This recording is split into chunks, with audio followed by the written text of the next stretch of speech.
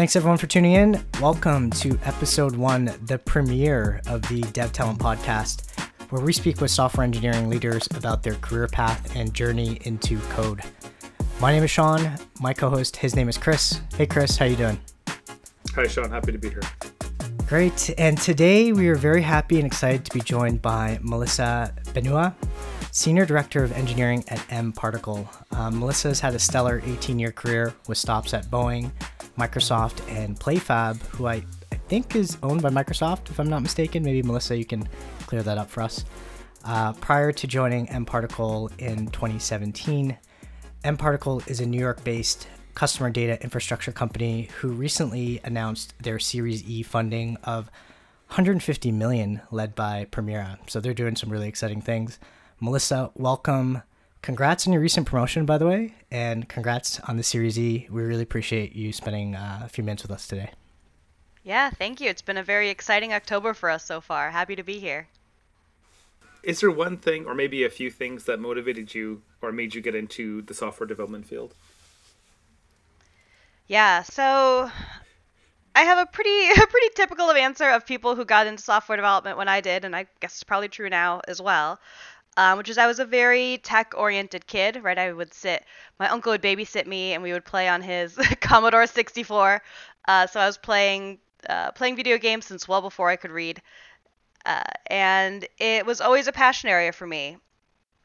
I remember talking to my mom about, when I grow up, I want to be an astronomer. I want to go to space. And she said, yes, that's great. But also, did you think about computers? You're very good at them. And I thought about it for a while. And after I got over the teenage, I can't do it because my mom said so.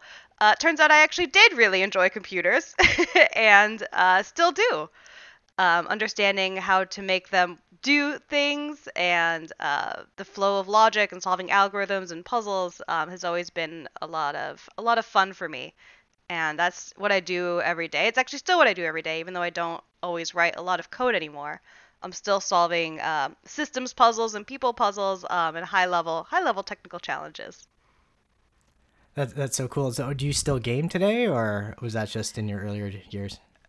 Oh, I do, but I have I have a 4-year-old and a 7-year-old, so I don't have a lot of time. Okay, what's your platform or choice? I jump back and forth. I managed to get a hold of a 3080 Ti graphics card, so I'm back on PC. Okay. Working my way through the Mass Effect Legendary output now. Okay, very cool. But when I was at Microsoft, I worked on Xbox. I was part of the Xbox One launch team, so Xbox has a special place in my heart too. And PlayFab, is that a Microsoft company? It is now. They were acquired by Microsoft not super long after I left, and now it's Azure PlayFab. So they power a lot of games, big ones. What made you get into management or in the leadership path versus remaining an individual contributor? Yeah, that's always a really good question. So I was an individual contributor for obviously the majority of my career. And I just hit a point where I sat down and I'm like, I've solved a lot of hard problems, right? I have run boxes that are handling 1,000 requests per second. I have designed a load balancer to handle 1 million concurrent requests per second. I have spun up whole back end with, me and 2 other guys. We spun the whole thing up all by ourselves to handle an insane amount of concurrent traffic. And the thought of solving the same problems again and again just became really boring to me. And I thought, I'm really interested in helping other people solve problems. So I'm really interested in empowering not just one person, because as an individual contributor, you have great impact but it's the impact of your fingers on your keyboard. And the impact that I have in management and technical leadership now is empowering, 20 or 30 people to put their hands on keyboard and solve the problems they want to solve, and getting to snowplow out of their way all of the the garbage that they're not interested in solving and that's boring to them, and making the whole system work. Oh, that's great. Well, congrats on making that smooth transition. Not everyone can do it. Was it tough for you to make that transition? Like, I know some people have struggled and gone back to an IC. Just curious as to how your path was going from IC to management.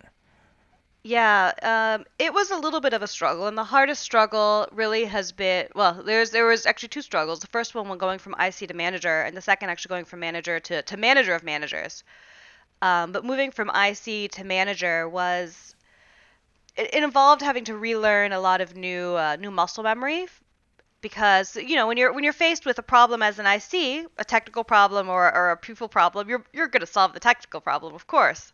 The people problem is somebody else's job. But when you're a manager, even if the technical problem is really interesting and really thorny, you have to do the people problem first, right? That's your first priority. So relearning that muscle memory and focusing not on just yes, of course I have all these skills, I know how to do all these things, but I need to teach my team how to do these things and empower them to teach each other things that I don't know. And having to learn that set of skills and having to build more indirect influence to get things done was definitely a learning curve for me.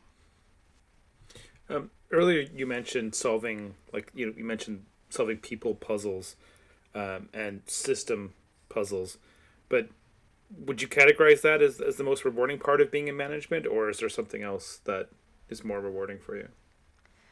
Yeah, I mean those are the fun part of being in management, but I would say the most rewarding part is watching people grow, right? I've had new college hires start, they're raw, they have no experience, and watching them bloom into senior engineers who are independent, who are thoughtful, who are confident in their abilities, who are constantly learning. That's really the most rewarding part for me. I like managing, staff level and above. Those are fun, but the real reward comes from taking entry level people or underserved people or people who have room to grow and really helping them grow and actualize and become whatever the best engineer is for them. Do you have anyone in mind? Maybe you don't have to name names or anything, where or story you could tell of someone who you helped and groomed and now they're doing something, or they're in management, or they're a principal engineer. Any stories like that you can share with us? Well, I can say so. I maybe he listened, maybe he won't. But I had an intern actually when I was at PlayFab, um, who was a great intern who I thought did great work. And he actually followed me over to mParticle after he graduated. And watching him grow from intern, right? I've known him since he was a college student into a really, really solid engineer who, can manage his own work, who's growing. I don't, right now he's deciding if he's going to go down a tech lead path or a manager path or just a senior IC path. But watching him through all these years, I've known him for, I don't know, 5 years now. Um, Watching him decide in his path and have all the pieces that he needs in order to make a decision, to know that he can make a decision, has been really, really exciting for me. And what would you say has been the most challenging part? So the most challenging part is I'm sure is for most managers is making sure that I've done my part to enable people to get their work done, but also to make sure that people are meeting me halfway or part way. Um, right. So when you have people who for whatever reason aren't performing as we expect, having to tackle that and coach them through that, and be successful is really challenging, because we want everybody to succeed. We worked really hard to hire them. We build relationships, and so I'm really committed to doing the best that I can to help people succeed. But that is, it's a challenging topic to discuss performance and to discuss needed changes. Mm-hmm. It's an intrinsically confrontational topic that it's tough. So how have you had those conversations with folks where you make it a constructive conversation, not a confrontational conversation? Yeah, so I try to focus on the facts, right? Here's what's happening. You committed that you would get this work done 2 weeks ago. It's still not done. How come, what's happened? Are we did we set unrealistic expectations? Did something happen in home or personal life that they need time? Are we dealing with burnout? Because there's a lot of different possible causes and different possible things that need to be done for your project is late. So really getting to the root of that and then addressing whatever the root is, right? If the problem is, oh, whoops, this person truly doesn't have the horsepower for the task we've asked them to do, it's a very different problem than, yep, this person is burned out, or this person has a health situation or some other situation going on at home that we need to accommodate, or this person doesn't have time management skills and we need to coach them in. So identifying the problem and then applying together, coming to a mutually beneficial solution, right? Because you're not going to get any solution if the person with the issue isn't enrolled 100%. So I have a couple friends that have been software engineers for like 10 plus years, 15 years, and they've done, they've gone to the career path of like junior, intermediate, and they've been a senior engineer for a while, and they want to get into the next level, that either being staff or architect or management, but they don't seem to get the opportunities to move up. What advice would you have for somebody in that situation? Yeah, so I wrestled with that for a while. I knew that I wanted to move into management. Getting your first management opportunities is actually quite tricky, especially if you don't have experience, it's hard to get an actual role. So yeah, so there's something to be said for trying to get an in-place promotion if you have a workplace that will support it, or a trial. The first the first experience I got with management was I convinced my manager to give me an intern, and they gave me an intern, and I really liked it, and so then I had six interns, and then but that gave me enough experience that when I was applying for an entry level manager role, it counted. Um, so trying to find somebody in your organization who will support your career growth needs is the simplest. But if you're not getting that need met, get as much as you can out of where you're at, and then perhaps it's time to start looking. One thing I will say though is if somebody is thinking, if I'm going to be, I don't know if I want to be architect or I want to be in IC or I want to be a manager.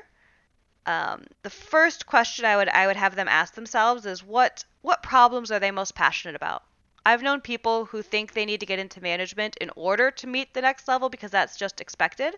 But in our industry, that's not true. In a lot of industries, it is, of course, but in ours, most companies, senior ICs can go all the way up to the tippy top, and make just as much, if not a lot more money than people in the management chain. So figuring out what type of problems you want to solve and what your instinct is for those problems is probably the most important thing to decide whether you really should be chasing management roles or IC roles. Yeah, I think it's such a great point, Melissa. You have to have ownership over your career, and you have to know where you want to take it, right? Because no one's Exactly. gonna spoon feed you. Here's your track.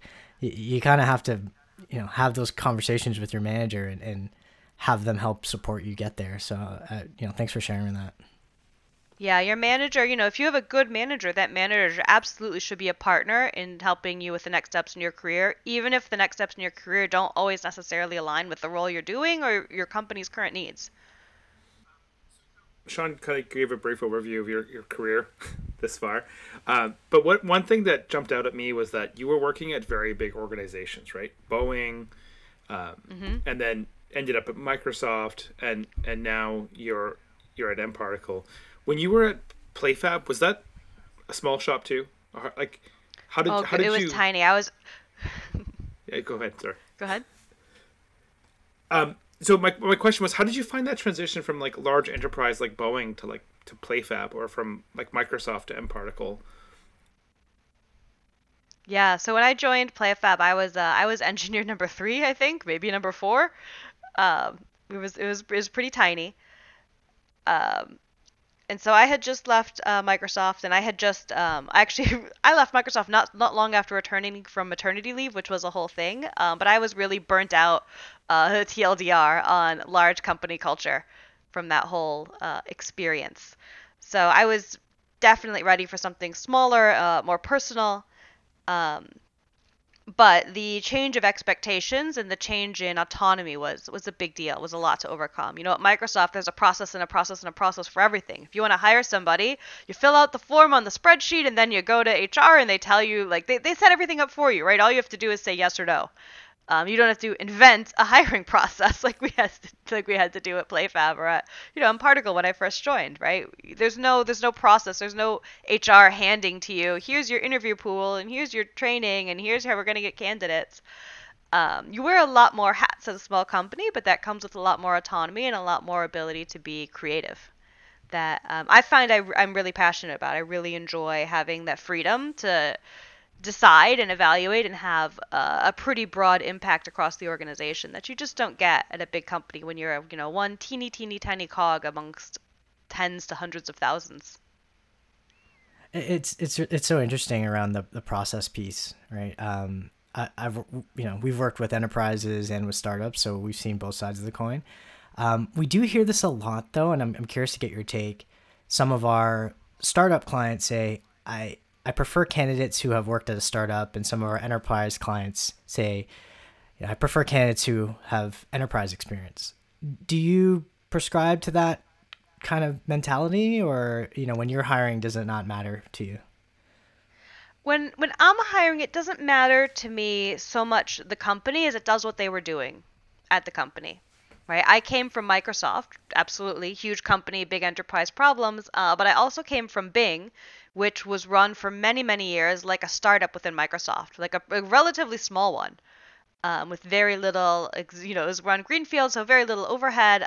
So it was not what you would expect necessarily for somebody who says, yeah, I was at Microsoft. So I try not to judge people too quickly based on just the name of the company, so much as what they were doing, how they were doing it, who they were doing it with. That matters a lot more. And so speaking of transitions, I like you, I went to school. I learned comp sci in university. My first job was at Big Corp, and one of the things that I learned was how to teach myself new skills. Right, so university was all lecture based and labs, and I don't even really remember if Wikipedia. I might be dating myself here. I don't remember Wikipedia being a big deal when I was in university. I think it was still small. And yeah. And when I had to learn something new, it was like go to the library and get a book, buy an O'Reilly book, wait for it in the mail. But today, Medium articles, YouTube videos, podcasts, ebooks, dozens of tutorials, and I think the biggest one is Stack Overflow, where you can just kind of Google problems that have been around for 10 years that other people have solved. I'm really curious to know how's your learning journey evolved over time, especially as an IC, but also as management. Yeah, I really struggled. I struggled a lot actually in university. I wasn't a very good student. I didn't know what to do and how to do it. I actually struggle with how to learn this stuff. I think if I'd had Stack Overflow or Google, I think I would have had a much probably a much better GPA.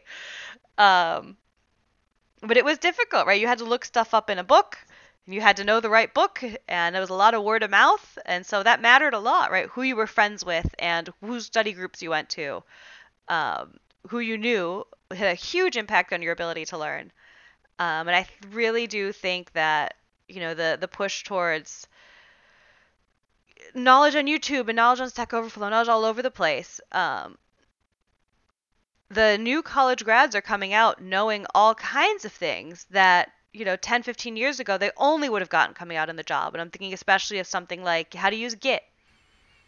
I had no idea how to use source control coming out of university, and it's something I learned in my first job. But almost every kid knows the basics of source control coming out of college now. And that's relatively easy to learn. It's not like you take a course in it. Oh, maybe they do now, but right, it's pretty easy to teach yourself on the internet from documentation. It's pretty easy to know you need it because your circle of community isn't just the 10 people in class or the few people that you know. Your circle of community is as big as you want it to be on the internet. You join the right Discord, you join the right Slack channels, you join the right the right Hangouts, the right meetups, and all of a sudden you have this incredible network of information available at your fingertips that I think gives people a huge advantage compared to what we had coming out of university. However many years ago you guys said it was, I don't want to think about it too much. Well, if there's people are just learning so quick now. Even when I see my 2-year-old daughter, how fast she picks things up, how smart she is with the iPad. She can get to all the content she's looking for. And I can only imagine as you get older, if you're getting into software engineering, how much easier it could be potentially now than it was, however many years ago.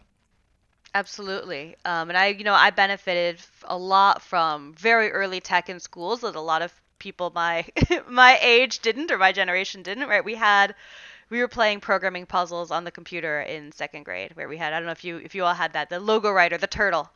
Those are algorithm puzzles, no different than my daughter has a game on her iPad, but it's fundamentally the same.